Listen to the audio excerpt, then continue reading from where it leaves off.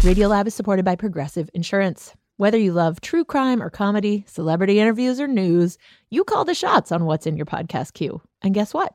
Now you can call the shots on your auto insurance too with the Name Your Price tool from Progressive. It works just the way it sounds. You tell Progressive how much you want to pay for car insurance, and they'll show you coverage options that fit your budget. Get your quote today at Progressive.com to join the over 28 million drivers who trust Progressive. Progressive Casualty Insurance Company and Affiliates. Price and coverage match limited by state law. Radiolab is supported by the John Templeton Foundation, funding research and catalyzing conversations that inspire people with awe and wonder. Learn about the researchers making the latest discoveries in the science of well-being, complexity, forgiveness, and free will at templeton.org/podcast.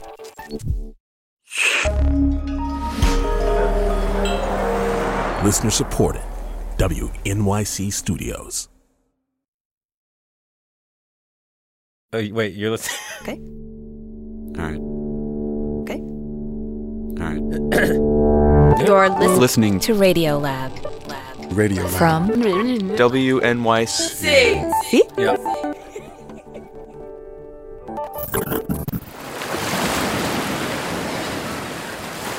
All the waters, folks. Ice cold water for $1. Let's be on the boardwalk.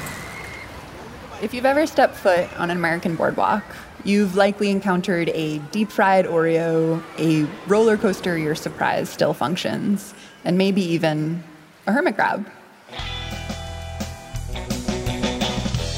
This is Radiolab. I'm Latif Nasser. And I'm Lulu Miller. And today's episode is an ode to the not-so-cute and cuddly creatures. Get out of here, pandas. Don't even come near me, dolphins. Puppies, we want nothing to do with you. Get out of here. We're looking at two of the gnarly ones, the ones that literally poke and bite and eviscerate. Right. And caw. The first one comes to us from our producer, Rachel Cusick. She originally told it live before an audience at Pop-Up Magazine. Lulu and I were both in that audience in different cities. Picture her in a fantastic purple jumpsuit, and behind her is a huge animation of a Ferris wheel and an oceanside boardwalk. The first time I saw a hermit crab, I was 11, spending the weekend with my grandpa in Atlantic City. The crab was a boardwalk souvenir tucked inside a shell, painted to look like SpongeBob SquarePants. I didn't know then that that hermit crab wasn't born on a boardwalk or in a pet store or a lab. He was snatched from the wild, likely from Indonesia or Central America, and given a one-way ticket to the armpit of New Jersey. Virtually every single hermit crab you've ever seen has been stolen from its home in this way. And that's because no one has figured out how to mass breed hermit crabs in captivity. Not even biologist Chris Tudge. I think I could probably honestly say I've done more work on the reproductive biology of hermit crabs than anybody else pretty much ever. Now, hermit crabs are elusive creatures. They change color and even the shells they call home. They pass through multiple stages and change their shape and their size, and the environmental conditions you need for them are really quite specific. I first read about all of this in a science article by Samantha Edmonds in the Outline. She says hermit crabs are hard to study, even harder to breed. A few people tried to reproduce them, but none could crack the code of breeding them in large numbers. Partially because we didn't care enough about them to learn. They're not tasty, they're not cute. No one saw enough value in them. But then Mary came along. They say scaly is the new fluffy. Says that. I don't know. Mary Akers is an artist who fell into hermit crabs a few years back when her last kid left for college. When I became an empty nester, my 3 kids had graduated, I said, now I can do what I want to do, right? I was going through menopause. It was kind of like get rid of all that estrogen. I'm 12 again. Mary needed hobbies. She started doing pottery again, and one day a woman in her group said she was looking to offload a hermit crab after her kid lost interest. And I was immediately like, oh, Could I? Do I? Will I? I hesitated more because of my husband. And I didn't confess to him right away that I said yes. I said, we're going to crab sit while they go on vacation. Eventually, she came clean to her husband, said she wanted the crab to stay for good. But she quickly realized she didn't know much about how to care for her new pet. And I Googled, and I was like, oh my gosh, they need friends, they need more room, they need sand, they need real food.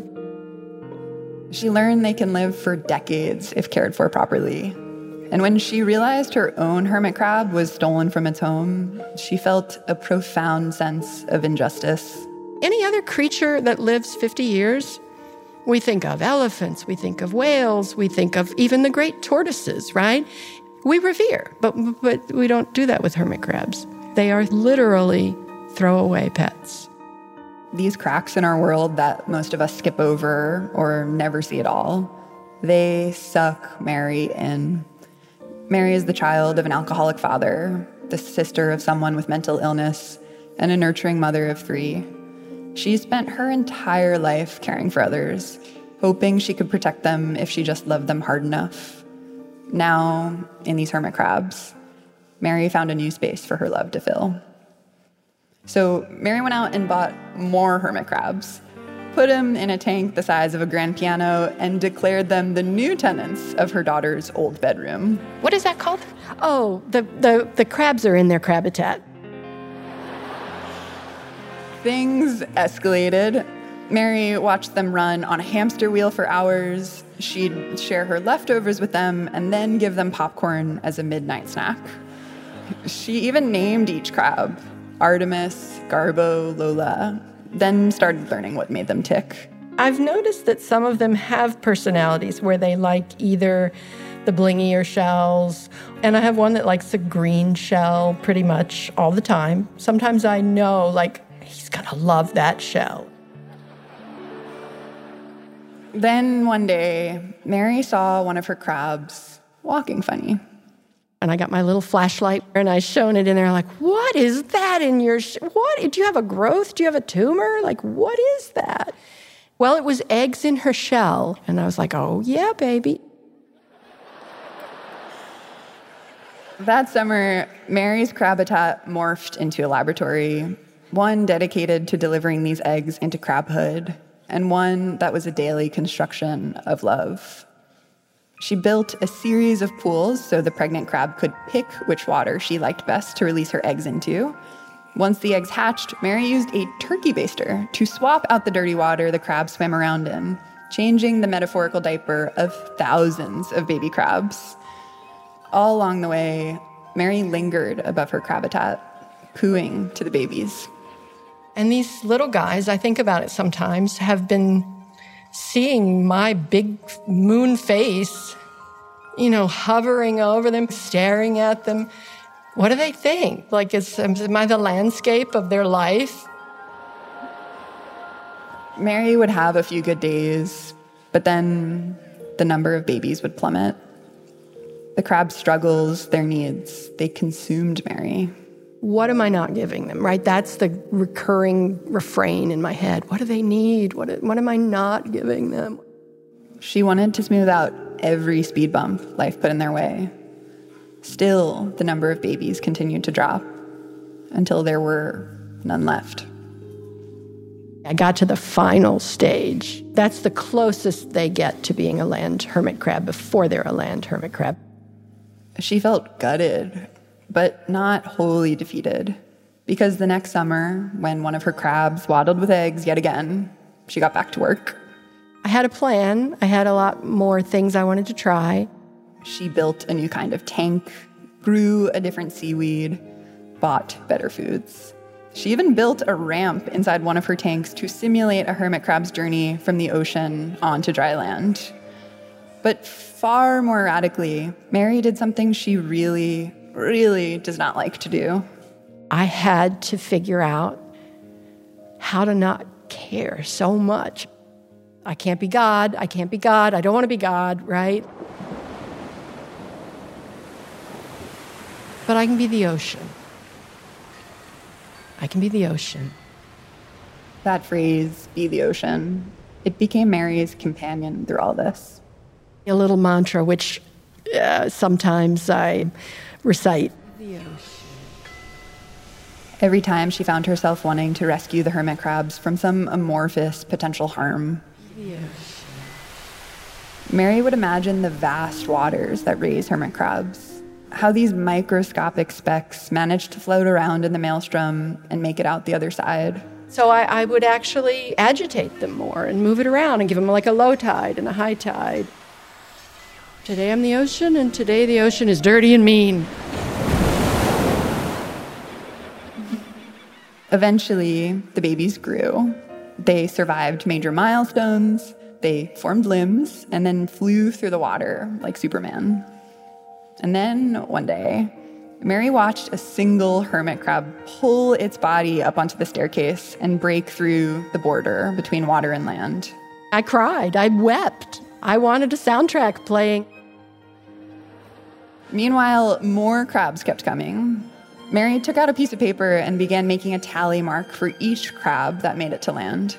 And then by like day 5, it's the March of the Penguins, right? I'm like, oh God, okay, there's another one.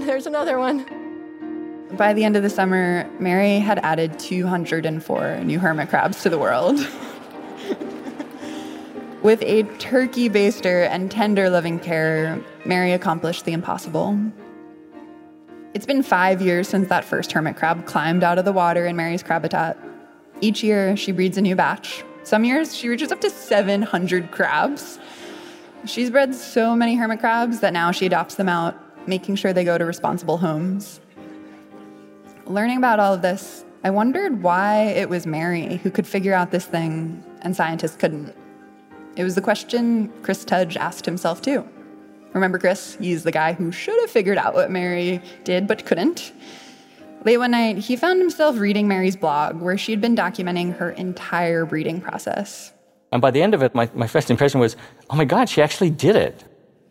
The thing Chris found most impressive was Mary's ability to be the ocean. It's just stunning. You know, you have to keep the waste levels down, you have to keep the oxygen up, the light levels have to be right. The ocean's a constantly changing entity. And here she was reproducing the ocean in little tiny bowls. Why is it so hard to recreate? Like, what about it is hard to copy? The chaos. In the same piece of ocean, there's millions of other species who are trying to do the same thing that need slightly different conditions. So the chaos is benefiting everybody a little bit. That turbulence Mary originally resisted, it's the very thing Chris said the crabs needed to survive. I like to think these hermit crabs gave Mary the chaos she needed to survive, too. I could literally all day, every day, do nothing but try to get it perfect. But that's not best for the crabs. That's definitely not best for me. So it's a balance of how much do I allow myself to feel responsible. If you share your life with another creature, a hermit crab, a human, I think this is the maddening fact we're faced with every day, that our love can only do so much. You're not responsible for everyone. You're not responsible for saving everyone. I wanted to save my dad. I can't save my dad. I was a kid, you know. My kids, letting go. Like, life for me, my lesson has always been just let go, Mary. Let them be crabs. Thank you.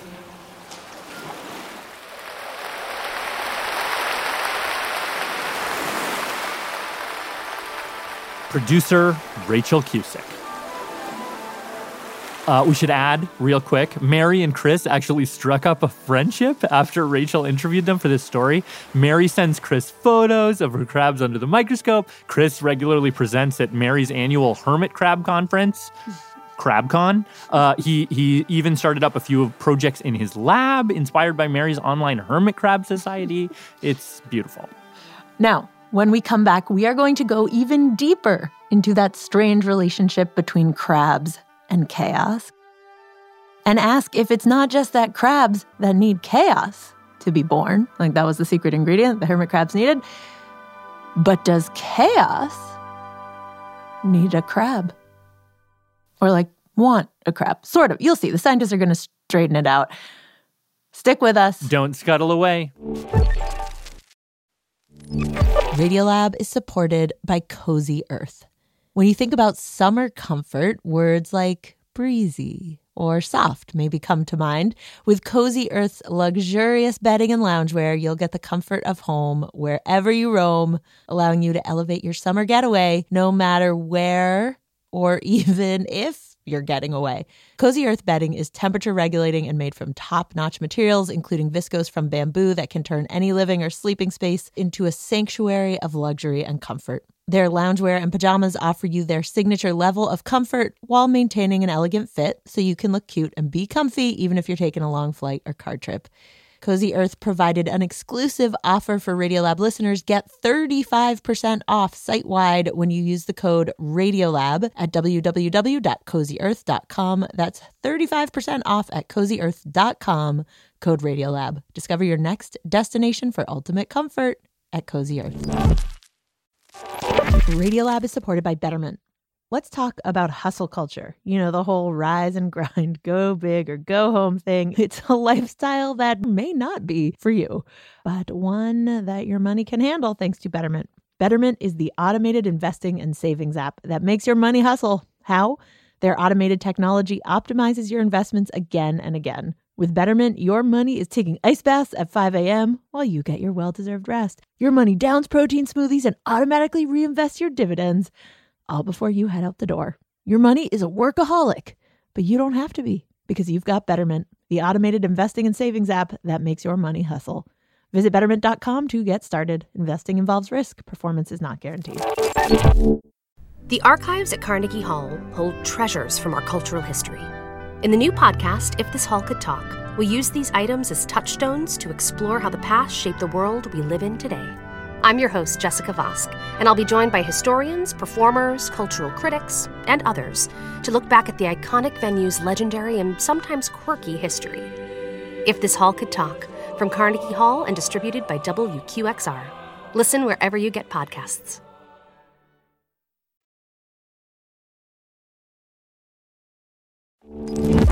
Radiolab. Latif. Lulu. Crabs. Hi. Hello. So on to our next layer of the crab cake, our next crab story. We are here with this Harvard crab scientist, Dr. Jo Wolfe. Am I allowed to say any, swear words? Oh. I should not do that, right? You can. Okay. And she probably should, because she recently uncovered something effing bonkers about crabs that I have been dying to talk about on the radio. So excited about this, Jo. Yeah, awesome. So the whole thing starts with this kind of dry scientific crafting project. Okay. Jo, along with her colleagues Heather Brackham-Grissom and Hello. Oh. Javier Luque, wanted to take all the crabs in the world and just make a massive crab family tree. The crab tree of life. So to actually build this crab family tree, they're not taking photos and scrapbooking. They're taking DNA. They sequence the DNA from hundreds of different crabs. Dungeness crabs. Snow crabs. The coconut crab. Huh. They've got Chesapeake Bay blue crabs. porcelain crabs. They look more like a lobster. Are lobsters crabs? No, lobsters are not crabs. Okay. Lobsters are lobsters. Okay, sorry. There are hairy crabs, mud crabs, tree crabs. Trees? They're tree crabs? Yeah. What? In my head, crabs go with water. You're telling me crabs can live in trees? Yeah. Amazing. So they're putting all this data into some super powerful computer. And when they're done, they press a button and they're watching this computer build this tree. Branches and branches and crabs and crabs. And It would have been great if I was like that, but no, it was less dramatic. It was more like... You put all your data in, you press a button, and you wait. For a pretty long time. For months. Whoa. The computer takes a while to do its thing. And then you get the email, and it's like, your analysis is finished. And it is shortly after that they realize crabs have evolved 5 separate times. What does that mean?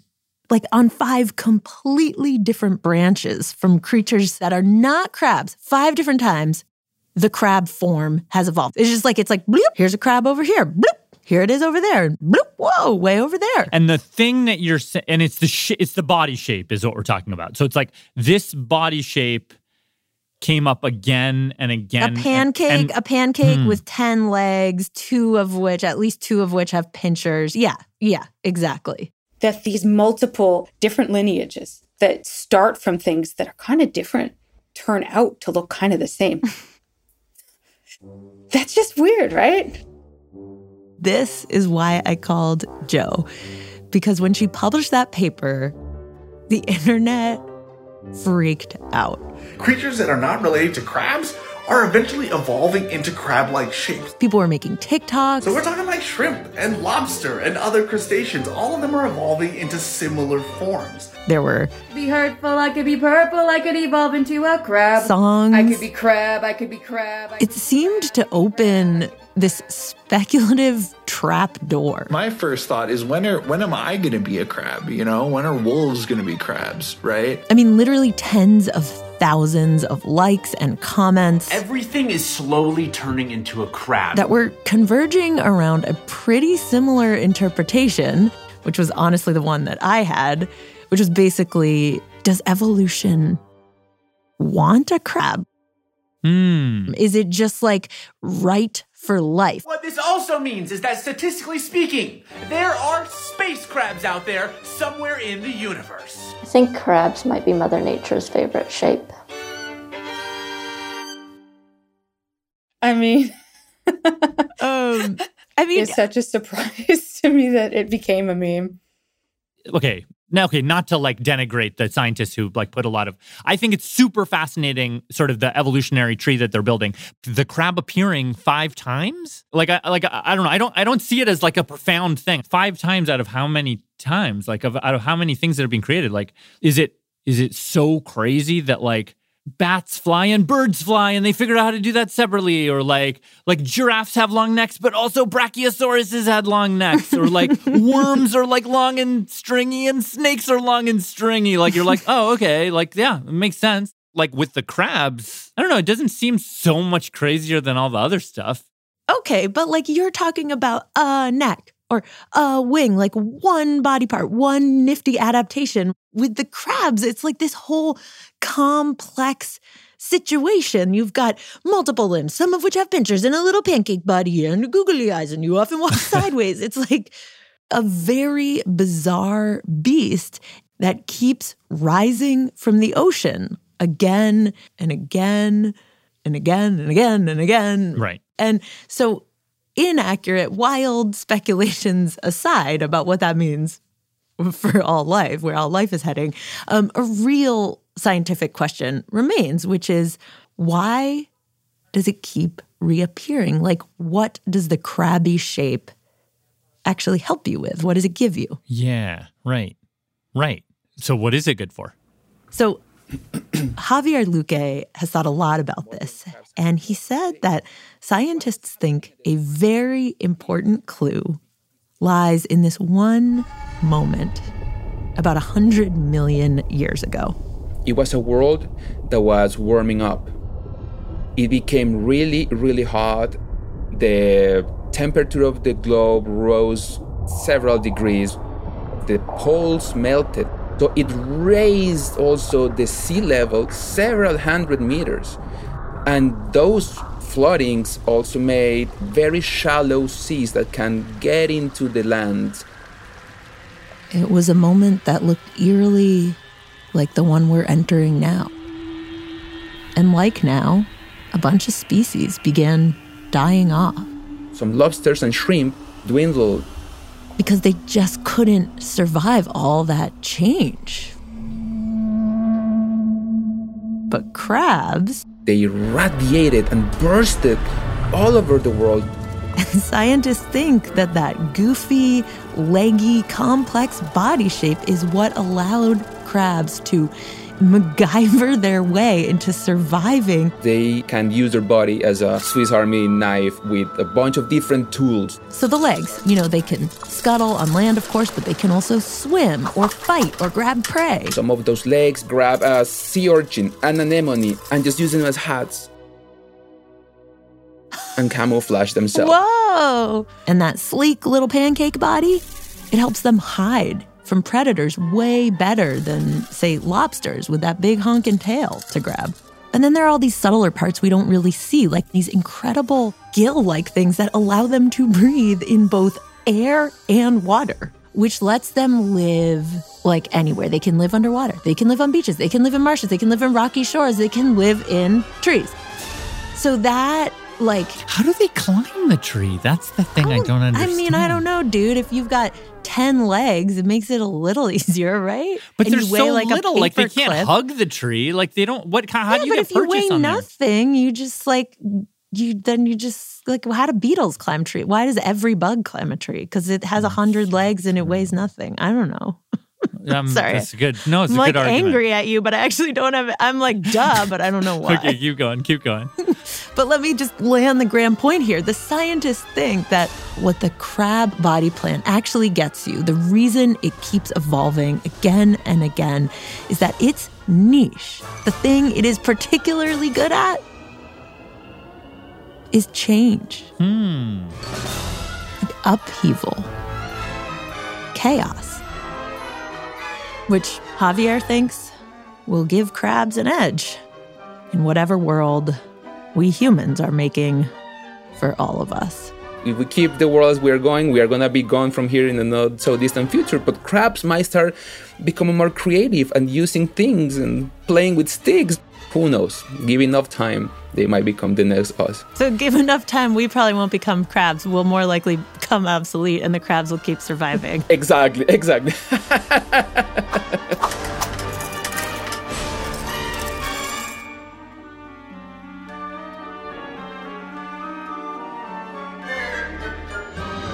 This episode was reported by Rachel Cusick and Lulu Miller and produced by Becca Bressler with help from Makedi Foster Keys. With mixing help from Ariane Wack. It was edited by Pat Walters, who would love us all to take a brief hiatus on pitching crab stories. Yeah.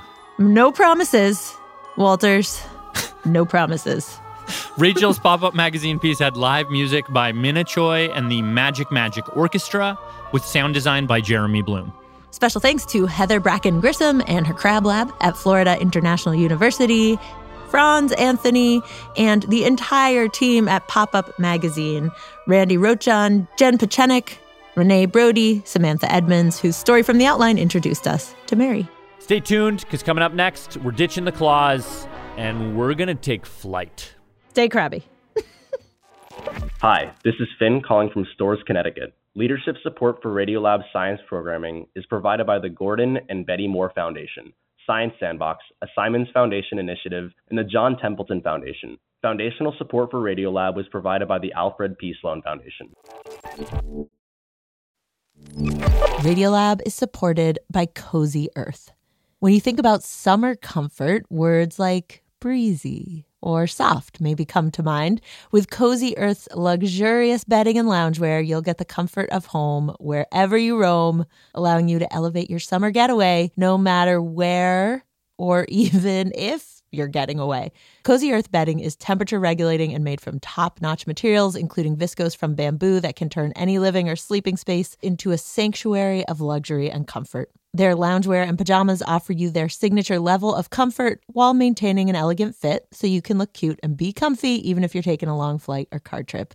Cozy Earth provided an exclusive offer for Radiolab listeners. Get 35% off site-wide when you use the code RADIOLAB at www.cozyearth.com. That's 35% off at cozyearth.com, code RADIOLAB. Discover your next destination for ultimate comfort at Cozy Earth.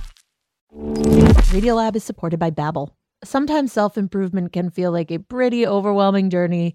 So what if this year you just got a tiny bit better every day? When you're learning a new language with Babbel, that's exactly what you're doing.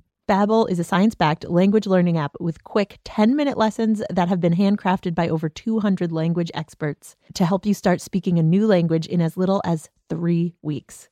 You can learn everything you need to have real-world conversations, café s'il vous plaît, from vocabulary words to culture and more. And if Babbel can help you start speaking a new language in just 3 weeks, imagine what you could do in a few months or a full year. Here is a special limited time deal for Radiolab listeners. Right now, get up to 60% off your Babbel subscription, but only for our listeners at babbel.com/Radiolab. Get up to 60% off at babbel.com/Radiolab, spelled BABBEL.com/Radiolab. Rules and restrictions may apply.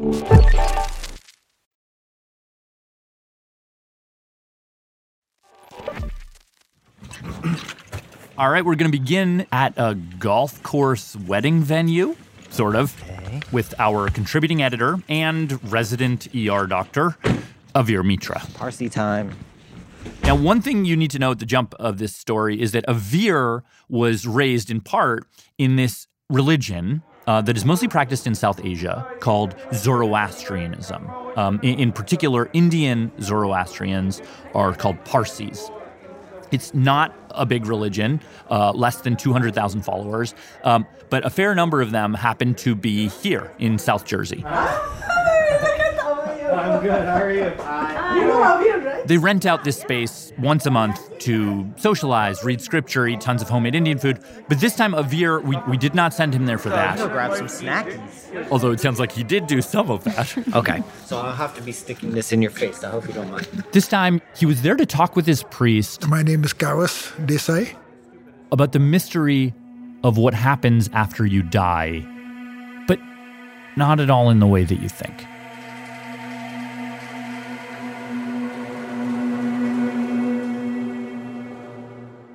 I'm Lulu. And I'm Latif. This is Radiolab. And we should mention that this episode does deal with death, and there are a few brief graphic descriptions, as well as a couple swear words. Please listen with care. All right, here's Avir. Every time I tell people about how we, I guess, our burial, well, it's not even, I don't know what the word is, not burial. It's disposal of the dead. Yeah, I get a lot of weird looks. Why? I mean... Well, maybe you could tell me what is our method of disposal of bodies? The method of disposal is exposure. Exposure? What does that mean? We take our dead to this place called the Tower of Silence. The Tower of Silence? I've been to one in Mumbai. It's this hill in the middle of this big bustling city, but when you get there, it's like just this super forested, quiet area. It almost feels like a jungle. It's so dense.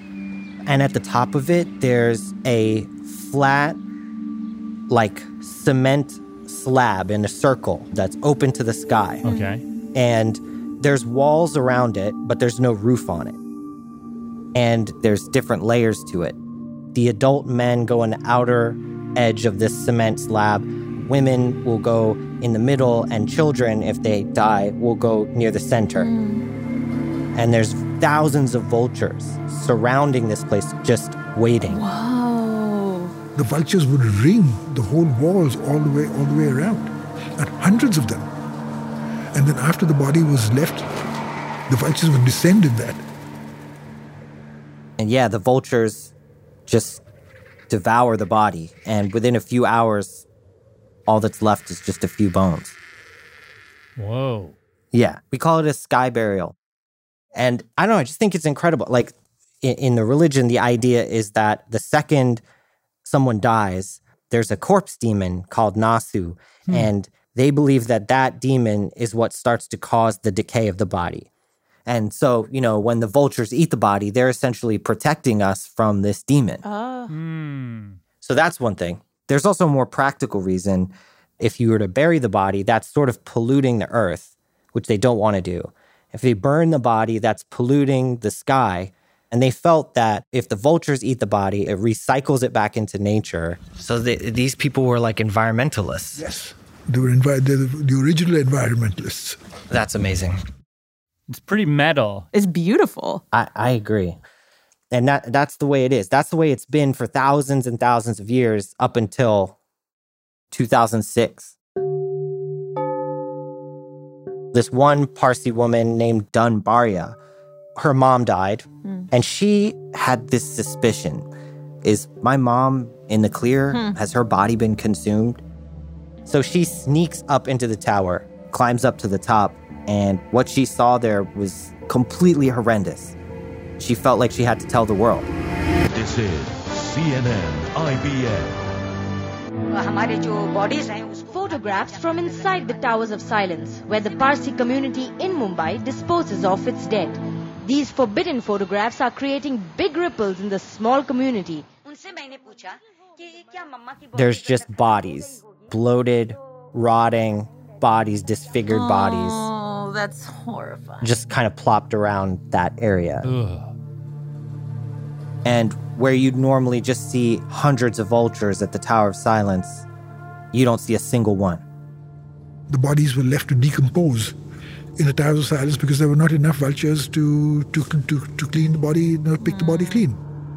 The vultures are just gone. At the tower? Like everywhere. Millions of vultures.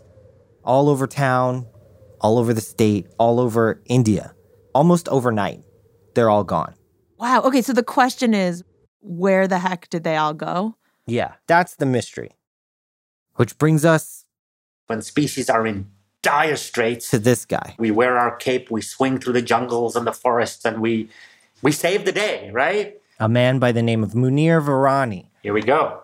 He's a Kenyan biologist who studies birds. And back in the late 90s, he worked for the Peregrine Fund, which is this organization that basically saves birds of prey. And he had just gotten married, so he's at his new home in Nairobi, just a couple weeks into his marriage.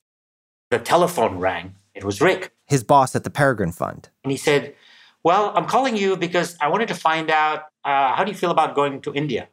So he tells his wife, this whole marriage thing's been great. I'm really excited about all this stuff. I gotta go. So off I went.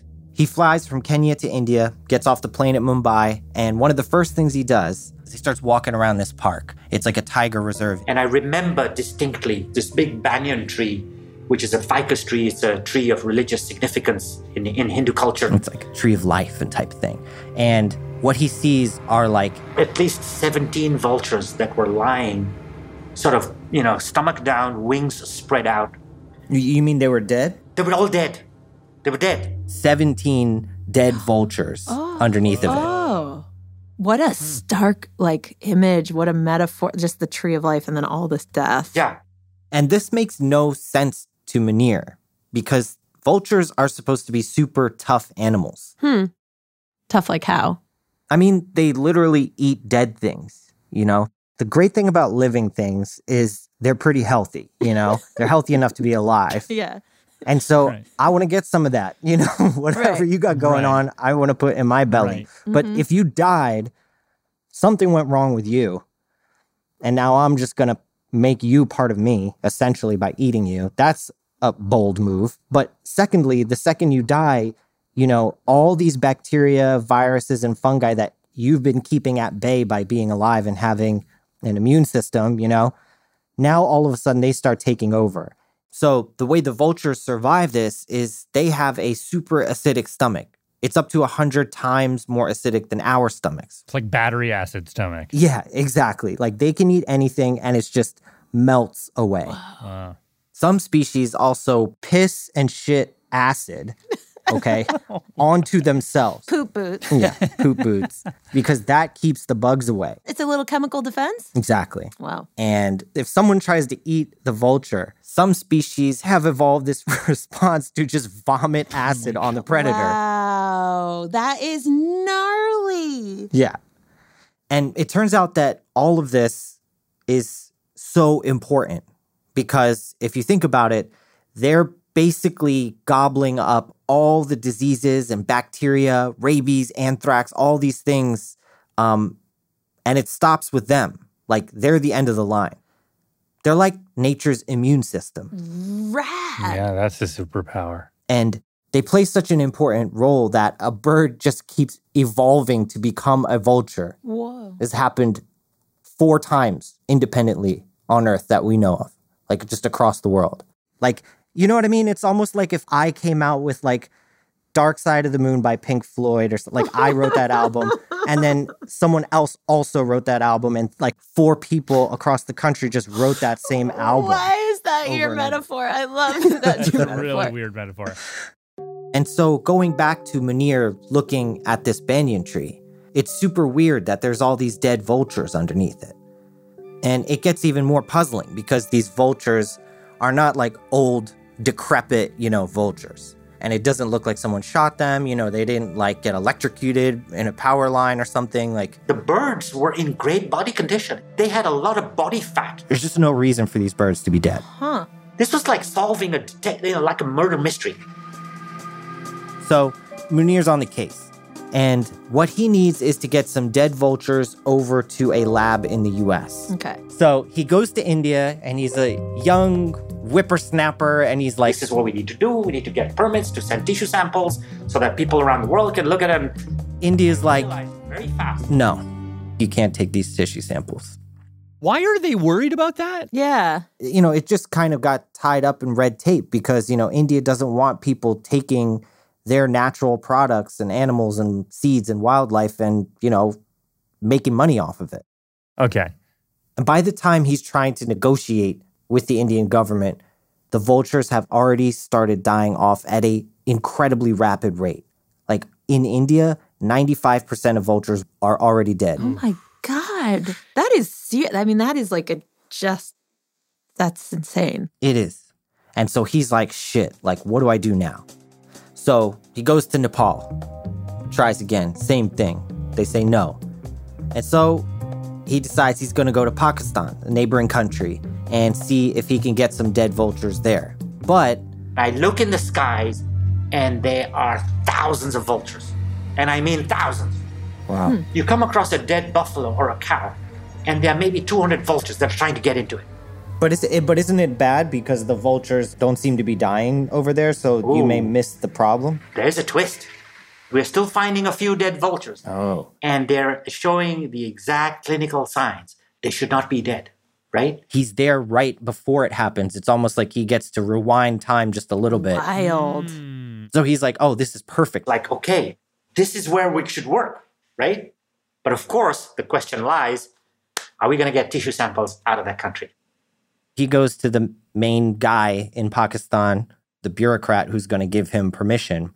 And he's like, all right, I got to change my approach. So how am I going to do this? First of all, the India-Pakistan cricket series was going on, right? And as people know, there's a big rivalry between India and Pakistan. He looks at me and he says, Munir, you want me to give you a permit to export tissue samples? Give me one reason why I should give you that. And I said, Dr. Khalid, if you don't give us this permit, then the Indians will beat you to it. He bluffs. He bluffs. Boom. I just knew I had him. Oh. So they gave us permits to export tissue samples. Wow, go Munir. Yeah. So off we started. They get together a group of young research assistants and basically had them pick up these dead vultures and cut them open.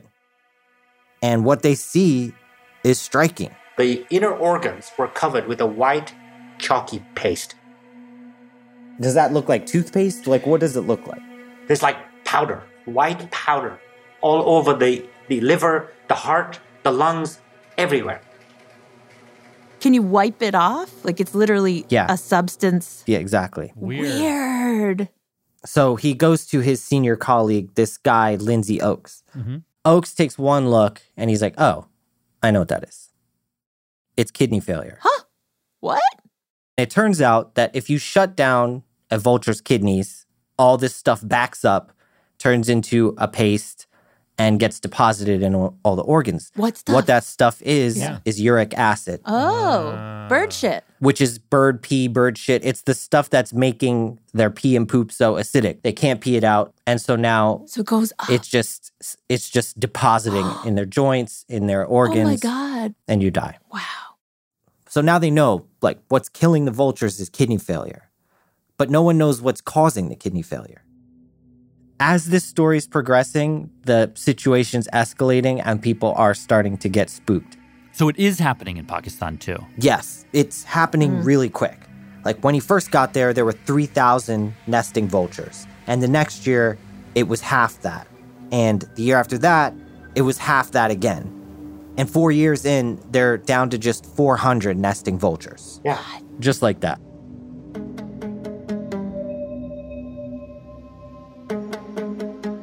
So the leading theory at this time is that this is a virus, right? Because look, it started in Southeast Asia. So they're thinking, okay, maybe going east to west, this virus is spreading. Southeast Asia, Nepal, India. And if this virus moves further west into Pakistan, Afghanistan, into the Middle East, and comes into Africa, where vultures play such an important role, the consequences would be completely dire. Remember, these vultures are like nature's immune system. They perform probably the most important role than any other animal or groups of animals combined. Like if we don't have them digesting all this bacteria, diseases, and viruses, who knows what's going to happen to the entire world? So we're really fighting against time.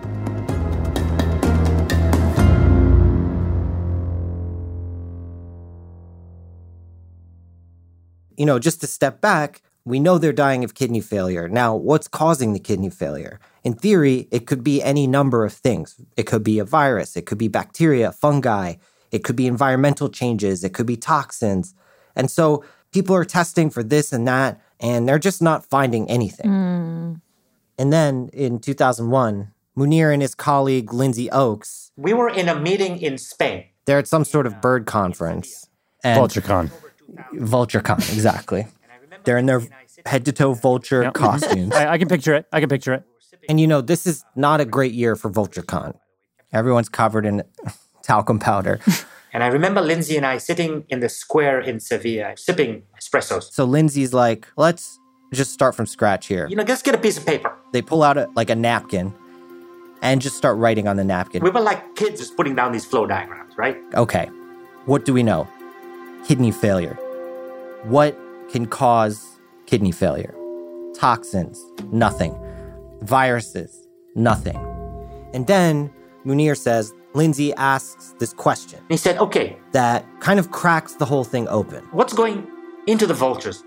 So I was like, well, food. Generally, cattle, right? Livestock. And so Lindsay's like, we've been focusing so much on what goes into the vultures. Have we seen what's going into the livestock? So they take a new approach. They go back to Pakistan and they start going around to different villages and just knocking on people's doors, being like, hi, I have a bunch of questions for you about your cattle, you know? And as they're processing the surveys, they're noticing like, oh, this phrase keeps popping up over and over again. It just stood out. We give them diclofenac. Diclofenac. Yeah, this drug diclofenac, it's actually a painkiller. It's in this class of drugs called NSAIDs, non-steroidal anti-inflammatory drugs. That includes, you know, drugs like Advil, Motrin, Aleve, ibuprofen. And these farmers were giving diclofenac to cattle because cattle, just like people, you know, get old, get aches and pains. They wake up one morning and their knees hurt. If your cow had a limp and was unable to carry the produce to market, you just pumped it with diclofenac. You just did. And even after the cow gets like too old to pull your cart or whatever, the farmers, a lot of times, at least the Hindu ones, would still give them diclofenac because they're seen as sacred animals. Half of me is Zoroastrian, the other half of me is Hindu. So Hindus, you know, they don't eat cows. I mean, I do eat beef, but don't tell my grandmom or whatever. I'll never forget, I was like in 8th grade and I was like telling my grandmom, who doesn't speak much English and I don't speak much Bengali, she's like, we don't eat cow. And I was like, yeah, I do, because I love burgers and that's made of cow. And she's like, no, it's not. You don't eat cow. So then I called my dad into the room. I was like, Dad, aren't burgers made out of cows? And he just straight up was like, no, and just walked out of the room. And I was like confused for like 5 years after that as a child. So anyway, Munir and the team realized that farmers are giving their cattle this drug, this painkiller, diclofenac. So they take some organs, send them to the US and test for levels of the drug. And sure enough, all the vultures that were covered in that chalky white paste came back positive. And so suddenly a pattern was evolving.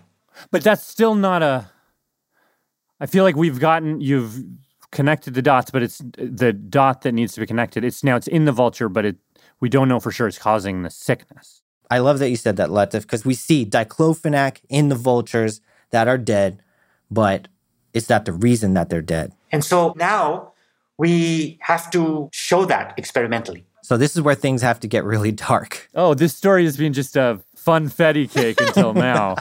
Yeah. So I told you, vultures dying left and right. Munir and his team studying these vultures. They see all these poor baby vultures. These were birds that fell off the nests after their parents died. Mm-hmm. And so they have been over time sort of sheltering some of these baby vultures and raising them. And giving them what? To feed, like little dead rats? Yeah, little dead rats, all little, whatever. Like dead chickens. Bougie vulture. Okay. These vultures are doing great. And they realize the only way that they can really... Don't tell me. Yeah. Keep telling me. Say it. I don't know where you're going. Where are you going? The only way they can really prove for sure if diclofenac kills vultures is to poison their babies. Okay. They swapped out their perfect Whole Foods meals with some buffalo that had been given diclofenac. And they died. And on top of that, they realized all the vultures died in India first because the drug was approved there like 4 years before it was approved in Pakistan. Whoa. Oh. So it wasn't an ecological spread, it was a market spread that they were seeing wash across the continent. That's wild. Yeah. It was amazing. It just... It felt like a huge burden had been lifted off my back. And so in May 2003, Munir and his team go back to VultureCon, and Lindsay Oakes gets up on stage and announces it. With his very soft voice, and he just talks about the meticulous way. Here's what we studied. Here's what we found. Here's what we did to our pet vultures. Here's what happened. And then there was pin drop silence.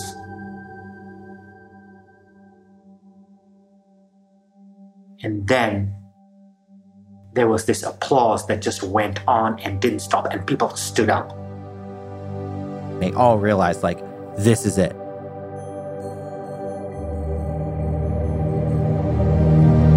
Wait, I guess I'm just wondering, was there any parallel with were U.S. vultures dying off? Yeah, I think the difference is, we don't care as much about cows in the U.S. Oh, so they're not living... we're eating the meat, so the vultures aren't getting it.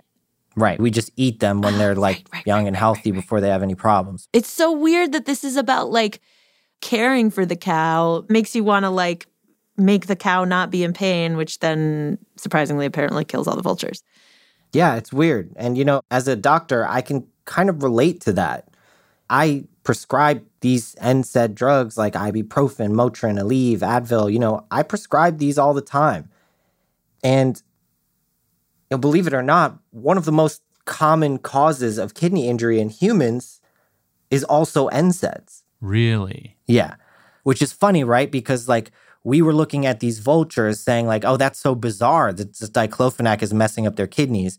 Meanwhile, in a different parallel universe of medicine, we're not talking to I don't talk to vulture biologists. They don't talk to me. Right? We're figuring the same thing out in humans. Wow. Wait, so when was it when did humans become really when did we become bad. aware of this? Yeah, it does. There were case studies coming out all along the way. Yeah. But the landmark study was in the year 1999. Okay. So interesting, right? Because the vulture thing is happening at the same time. Yeah. And we've also learned that they can cause intestinal bleeding, strokes, heart attacks. All these problems trickle down from the use of NSAIDs. Whoa, why? Yeah, basically, NSAIDs are inhibiting this molecule that causes pain. And so you take them and you don't feel pain, which is great. But it turns out that these same molecules do a lot of really important stuff in the body. And so when you inhibit them, you cause all these other problems that no one anticipated when we made these drugs. Okay, I have a million questions, but I'm going to just cut to the chase. We take these drugs all the time, all of us. Should we stop taking these drugs? No. That's what No, I don't want to scare you into thinking like these are evil drugs. They're great drugs. They work really great. But they're not candy. The way we think about it in the hospital as a quick like thing is like if you're over 65 and taking these drugs every single day for months on end, like see a doctor. Let's figure something out for you. Oh, interesting. Okay. If you're young, like don't worry about this. If you're healthy, don't worry about this. And in general, don't freak out about this at all. But this is more of a macro scale, you know?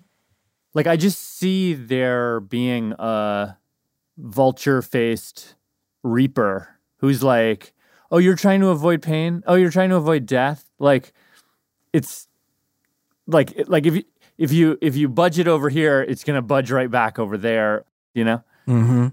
That's how it feels to me. As like a doctor, it's very frustrating because, you know, what am I supposed to do? And, you know, I'm going to keep taking these meds. I'm going to keep giving these meds. They work. They do do help people a lot. Right. But yes, like you said, Latif, there's a little cost there. Yeah. Or, I mean, I guess a big cost if you're one of those unlucky people who gets sick and dies from the drug. Yeah. Or, I guess, if you're a vulture. Well, the vultures are doing okay, actually. Scientists found an alternative drug for the cows, and India, Pakistan, and Nepal, they all got together and actually banned diclofenac for veterinary use. Wow. Okay. And the populations of vultures stabilize. So that's that story. Huh. What does that mean for the Tower of Silence? Is it back? No, not exactly, because, you know, these vultures only have like one offspring per year. Oof. So it's a slow process, you know? Huh. So what are Zoroastrians doing in the meantime when they lose somebody? So yeah, for Parsis, it's still rough. They started by trying to use chemicals that they would put on the bodies to help them decompose faster. Another thing they considered was putting a big sun glass, like basically think of like a magnifying glass where you like, if you're a kid, you like burn ants with a magnifying glass. This feels dangerous. So they're thinking about that. We have to sit over here. Eventually, I started wondering, well, what about you? When you die, what do you want to do? What does my mom want? Well, since there are no vultures anymore, which I actually think is a great idea, but since there aren't any vultures left, I would prefer to be cremated or the new green burial thing. You know, I wouldn't mind if a tree grew using my body. But when my mom said that, I kind of thought like, wait a minute, like, no, like I thought the whole point was that the only way to get to heaven was to go through the Tower of Silence. Oh yeah, the Orthodox believe that they won't go to heaven if their bodies disposed of except in the Tower of Silence. But my priest says, as far as I'm concerned, they're daft. They're nuts. There's no vultures right now, so the Tower of Silence is off the table. My father died in hospital in Boston, and we had his body cremated. He himself had said that, look, if I die, don't have my body shipped back to India. Have it cremated over here. You don't go to heaven or hell depending on how your body's disposed of. I mean, who cares? Once you're dead, you're dead. I mean, you're sort of a rebellious priest. I'm not a rebellious priest. I mean, I just think for myself. He says he's just being practical, which is what Parsis do. This is what Parsis do, what they should do. The whole reason our religion created the Tower of Silence in the first place is because it was practical, simple, elegant. And now it's not. Until the vultures come back, anyway. Cool. Thank you. I don't have anything else. You're very welcome. I'm glad to have an uncle that knows everything about everything. Stop calling me uncle for crying out loud. Makes me feel old and decrepit. Contributing editor, Avir Mitra.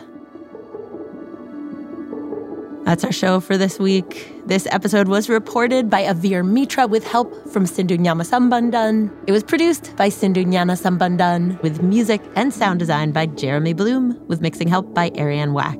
It was edited by a rebellious editor, Pat Walters, who has been known to think for himself and to occasionally spit battery acid urine when attacked. Watch out for that one. Special thanks to Daniel Solomon, Heather Natola, and the Raptor Trust in New Jersey, and Avir's uncle, Hashang Mola, who told him about this story over Thanksgiving dinner. It's how the reporting gets done over mashed potatoes and stuffing and not hamburgers, because Avir doesn't eat hamburgers. I'm Lulu Miller. I'm Latif. Let us know if you want us to include vulture poop boots in our next round of merch. That's it. Thanks so much. Thank you, vulture.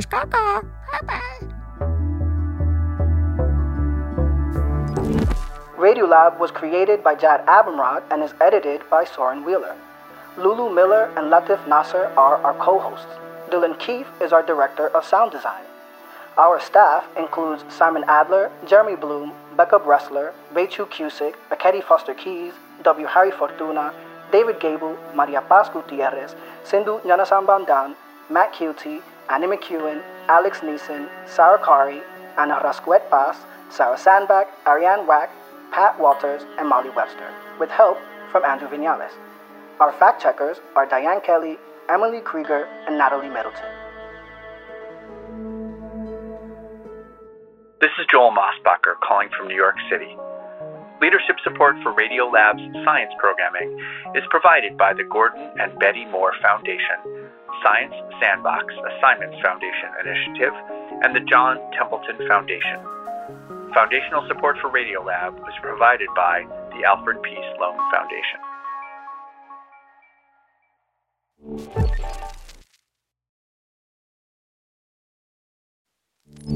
Radiolab is supported by Cozy Earth. When you think about summer comfort, words like breezy or soft maybe come to mind. With Cozy Earth's luxurious bedding and loungewear, you'll get the comfort of home wherever you roam, allowing you to elevate your summer getaway no matter where or even if you're getting away. Cozy Earth bedding is temperature regulating and made from top-notch materials, including viscose from bamboo that can turn any living or sleeping space into a sanctuary of luxury and comfort. Their loungewear and pajamas offer you their signature level of comfort while maintaining an elegant fit, so you can look cute and be comfy even if you're taking a long flight or car trip. Cozy Earth provided an exclusive offer for Radiolab listeners. Get 35% off site-wide when you use the code RADIOLAB at www.cozyearth.com. That's 35% off at cozyearth.com, code RADIOLAB. Discover your next destination for ultimate comfort at Cozy Earth.